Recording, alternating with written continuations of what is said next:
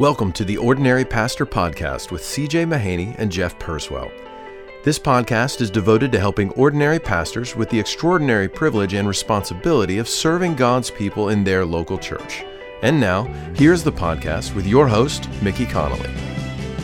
Welcome back to the Ordinary Pastor Podcast. We're talking about Sunday morning meetings. We've been talking about the elements of a meeting, but let's talk about how do you pull them all together? How do you plan the whole meeting? And Bob, you are the guy that leads the way in this in Louisville, so why don't you help us to understand how to pull all these together, how to plan a meeting? Well, I'll tell you what we do. I'm not sure it's a template for everybody, but there is intentionality, and it's kind of evolved in the 7 years we've been at church, and indebted to people like books like Christ-Centered Worship, Bryan Chapell, which is just talks about liturgy in a way that is helpful, I think. Not too rigid, not too loose, but saying you need to think about these things. So this is where we've landed at this point.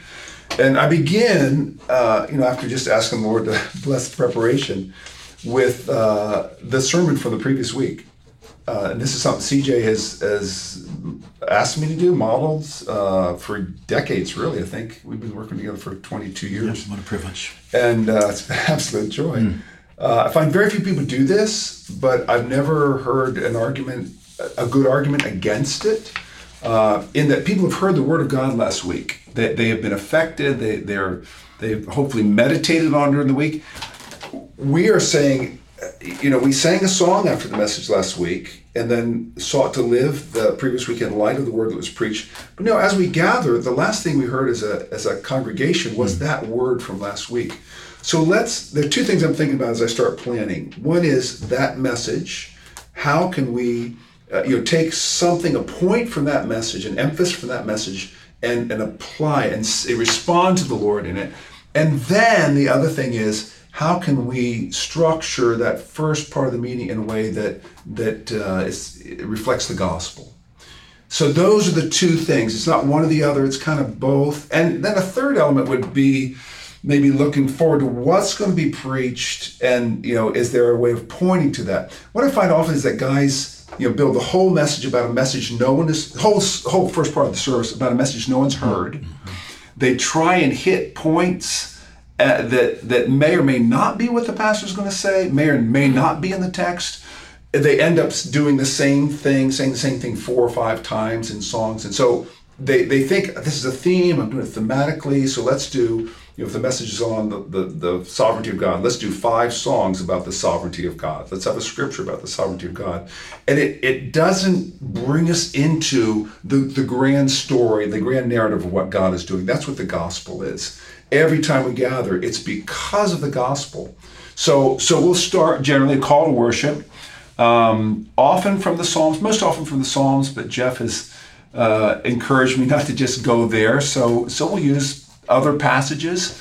Whatever we do for the call to worship, whatever testament we're in, I'll use the opposite testament for the scripture reading. So just to give us a wholer sense of the Bible. What we're trying to do is elevate the Bible in people's minds. We're saying we go with the whole Word of God, not just our favorite verses. So that's where I begin. In the past, I would just start with a song. Hey, what songs do we want to do? What songs are popular? What songs people have been responding to? Now I say, what did God say to us, and what scripture, what verse or verses will propel people into wanting to sing to God? So that's where the call to worship comes from. And it's so helpful because every week I have someplace to start from. The first song flows out of that. The second song flows out of that. And so we'll often be, you'll begin with a song of adoration. Not always, because you run out of songs. There are like 8 or 9 songs that are really great first songs about God's greatness, His attributes. But a lot of the songs we sing talk about how Jesus has paid for our sins, risen from the dead. And so that's where we try to start. We'll flow from that into an awareness of, okay, we're not like God. We're sinners. We need forgiveness, which could come in a song. It could come in an explanation. It could come in a public confession, corporate confession, any one of those things. And then a clear statement of what Jesus did to accomplish our forgiveness, our salvation, our justification before God. A clear statement. Again, that's usually in the song, but also through the explanation, a follow-up prayer, all those things. We're just trying to say, as we sing, what God has done for us in Christ is so amazing. How can we respond with anything but our hearts and our lives, our songs, our voices? So we'll usually do 2 songs. Then we will do a scripture reading. Again, it flows out of the song, the second song. And I generally just entrust the guy who's going to be introducing the scripture to introduce it. Now, one of the guys hasn't been doing that as long, so he'll ask me, what do you think? What were you thinking when you did that? Connect that scripture. But for other guys, they generally do exactly what I was hoping they do, because we're all thinking, how do these things connect to each other? No one's thinking, oh, this is my moment. I get it. This is my moment to shine, and I've got to, make it count. So it goes 5 minutes, and of course the whole meeting gets kind of messed up because of that, time-wise. So they're all thinking, how do I connect this from what we just did? Because I know that's what the flow is meant to be. It's not so much a musical flow as it is a content flow. Exactly. So then the song after the scripture is meant to reflect what we just read. And then there usually be one more song. We usually do 4 songs. Yeah. To do that, which I do a fair amount, that's always... Because you're so good at it. Well, no, but it's challenging, because, I mean, what you do is you look at that scripture, but then you look at the song before, and then you look at the song after, and then you're thinking about the scripture and then what its context is. Not that I have to belabor that too much, but I certainly want to treat it rightly. So to do all of that, it's a challenge. I mean, it takes some thought. Yes. You don't just step up on a Sunday morning and just give an intro. No. It's not spontaneous. No, it's not spontaneous. My calls to I will say this, back on the call to worship, almost always, or many times my call to worship, I will prepare some thoughts for that. It's almost always different. And sometimes my scripture readings are like that, but it's not that it whatever comes out has been fed by that preparation. Yes. Even if it's sometimes differently, I'll have a thought. Yeah. It's like, no, I'm going with that instead. But I wouldn't have had that thought if I hadn't prayed and if I hadn't prepared and done all that. But I'm just to underline what Bob was saying about how that scripture reading functions. Just if you're doing that kind of thing, it takes some thought, but it pays off. It really does. And it's none of the guys are reading some guys more so than others. But we don't want to just read these things. One thing I've seen is I've visited different churches and then just experienced our church from Sunday to Sunday, is just the awareness that we want to do everything we can to connect things for people. Not assume, because we have this element, that's a good element. Songs, we've got this element, that's scripture, good scripture, that people are going to get it. So Jeff, as he was just saying, I look at the song, scripture, song, why are these put together? Yes. And occasionally he does email me back and say, what in the world were you thinking? And I mean, that's just a great process to walk through. Well, here's what I was thinking. Does it? The other week, changed the call to worship. Said, I think this might be a better one.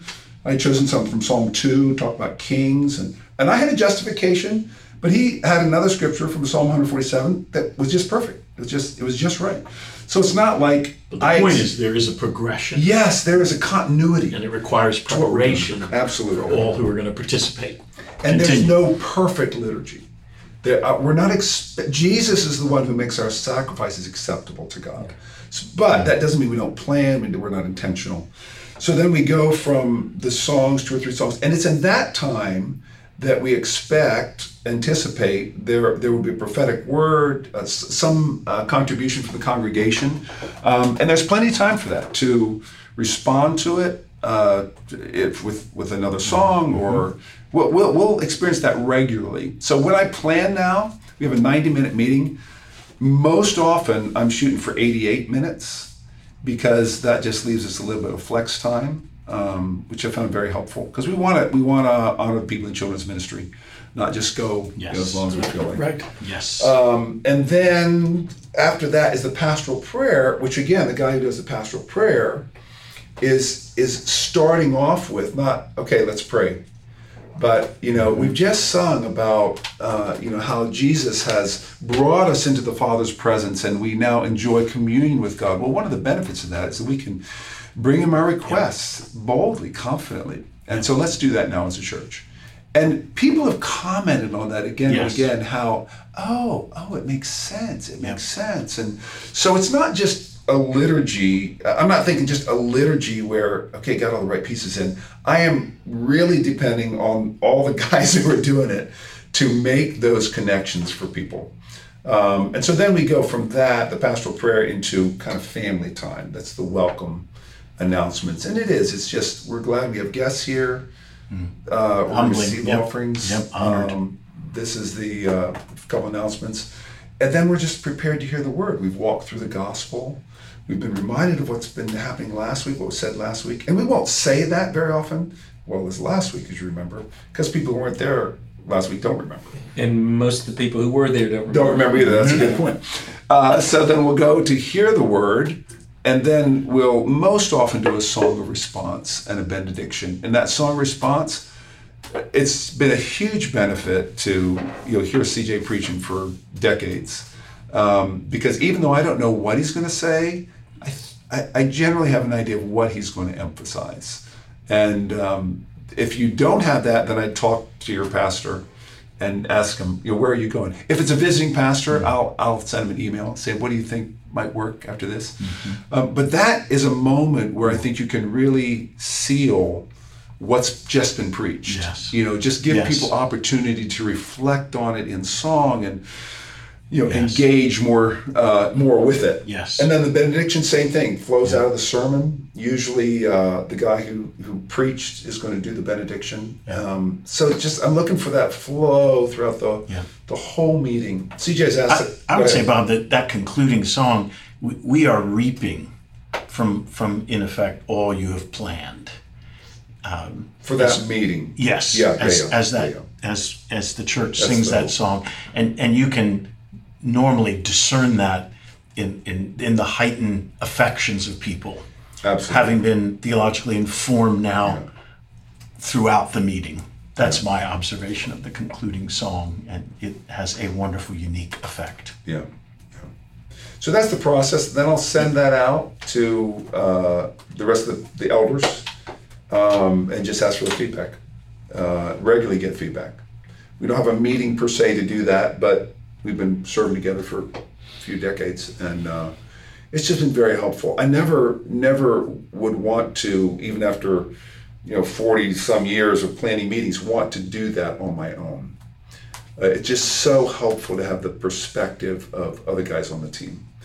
So I'd encourage that. And what's so helpful, Bob, is even though you have this wealth of experience and pronounced gifts, you are humbly submitting not only your plan of recommendation each week, but then welcoming our counsel as to any adjustments that might be made, and always welcoming our evaluation. Most of the time. Thank you for your example in that regard. It's a joy. Bob, that's very helpful. What would you say to our pastors about choosing songs? What goes into choosing songs for a Sunday meeting? Well, probably more than we have time for, so I'll try to limit my comments. I think one of the most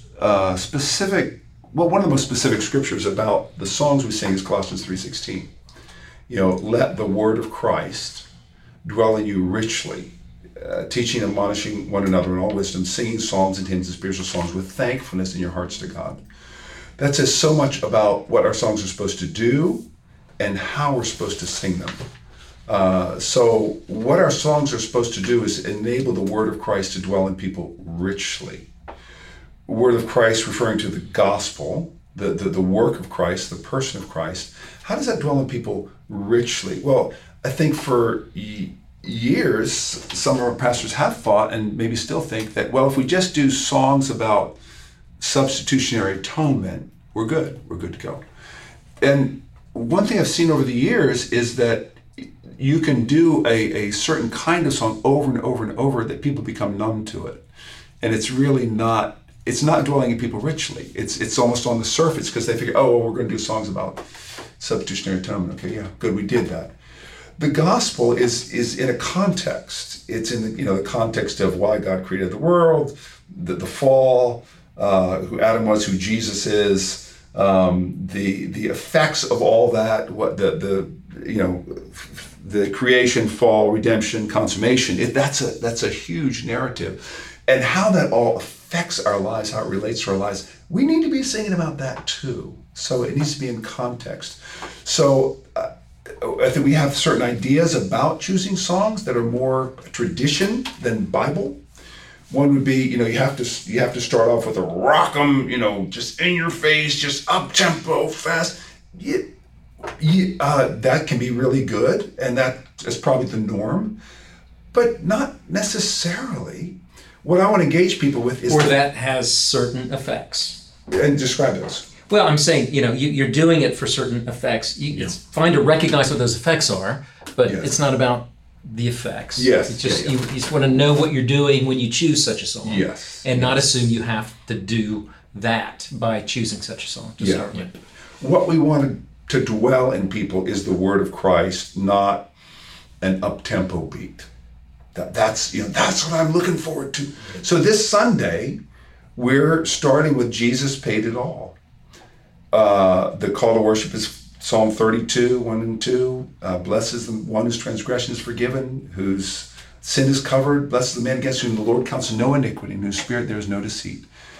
And now I'm going to do it a little more aggressively than we would normally, but what I'm thinking is I want people to engage with the fact right from the start, because the message from the previous week, CJ was speaking about how Jesus has himself paid for all our murderous thoughts, and we are completely forgiven for them.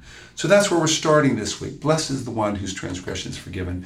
And starting with Jesus Paid It All. What we want to do is engage people's thoughts. We want to affect which leads to affecting their hearts. And it's not. We could come up with an up-tempo song that celebrates forgiveness, and I think there might have been one, but we just did it a couple weeks ago, so I didn't want to start with that again. So that could be a misconception that it has to look a certain way. Choose your songs by the content and connect them by the content. How a song ends and how a song begins, that really makes a difference. Rather than just thinking, well, are the keys the same? Or is the tempo the same?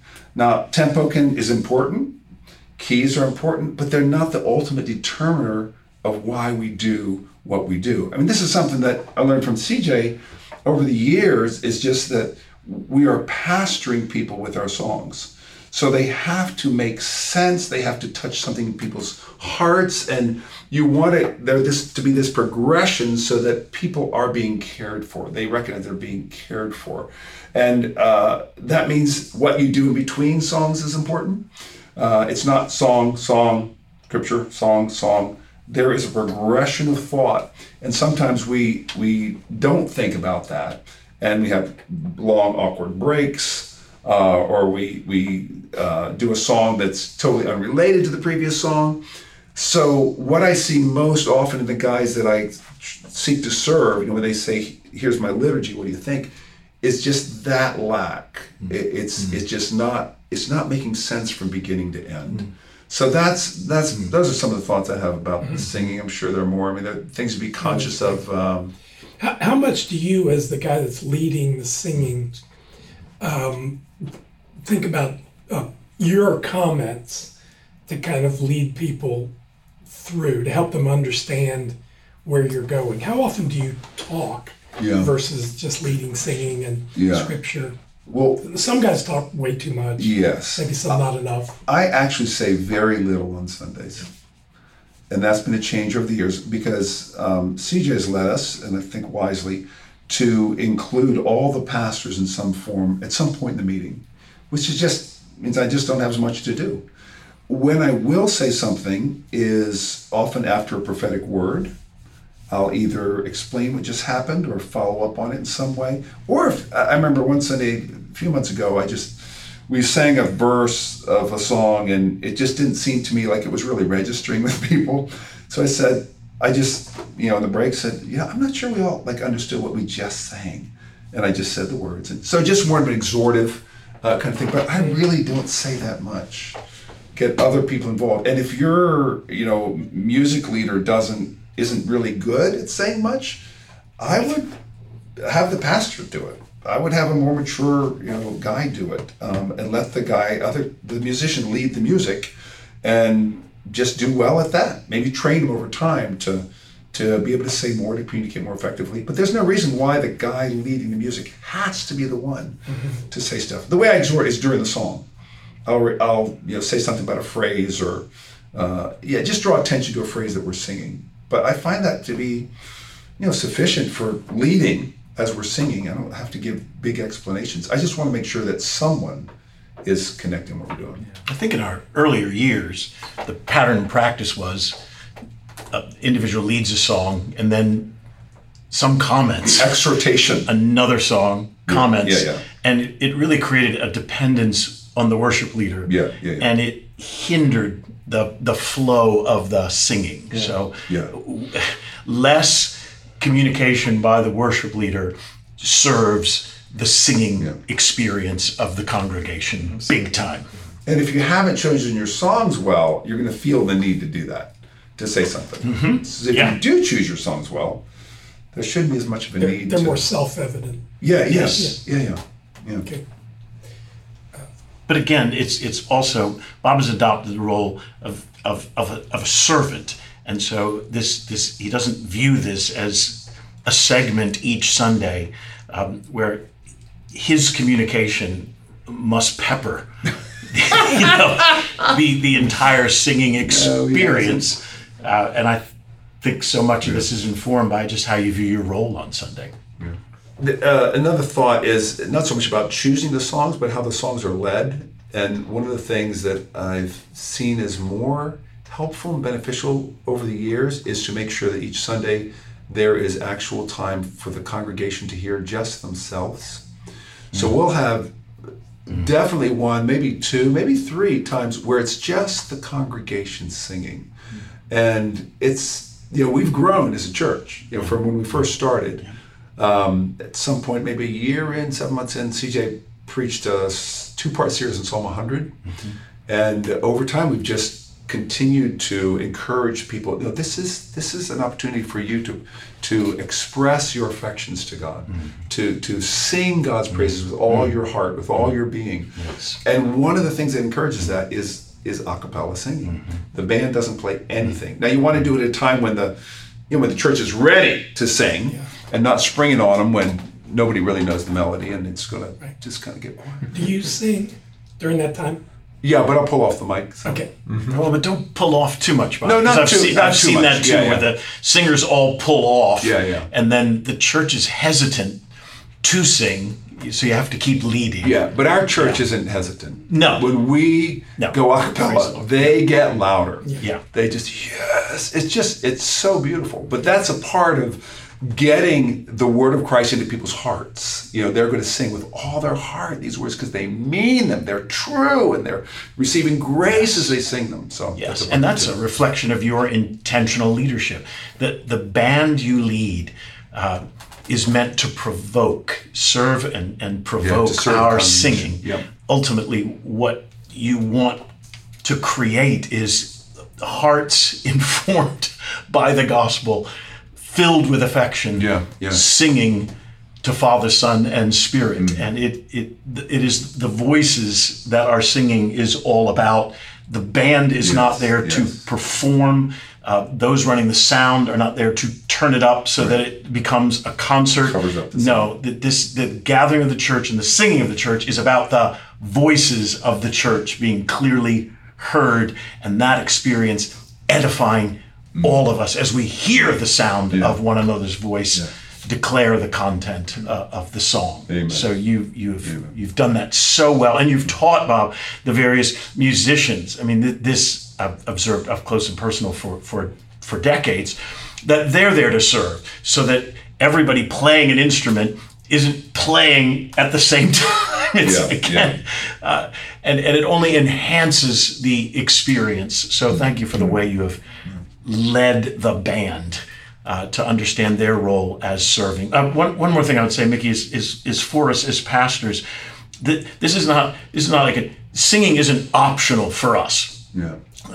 And even just this past Sunday, I had a pastor come up, visiting pastor, introduced himself, very kind, and he immediately began to point out things about the meeting that he appreciated. And his first one was his observation of how the pastors participated in the singing. And what an example that was. And so humbling of him to notice that. I commended him for that, and just said, over the years, there's no doubt people are studying pastors. First of all, we need to be singing because we love the Lord with all our heart, soul, mind, and strength. So, but we are to be an example to the people of God, and they do in their peripheral vision observe pastors. I've been in particularly conference contexts where I've noticed that, let's say, there's somebody next to me who's going to speak is not participating in the singing, and we want to avoid that so that people can observe us as engaged as we desire they to be in the singing. So that's not a section of time where we're to be studying our notes in preparation for the sermon, but instead fully engaged with the singing and hopefully leading the way by example, because of the grace of God we have experienced in the gospel. Yes. Great. Well, thank you again, gentlemen. I think we're going to do one more month on Sunday morning. So we're looking forward to having you three together again and hearing from you one more time.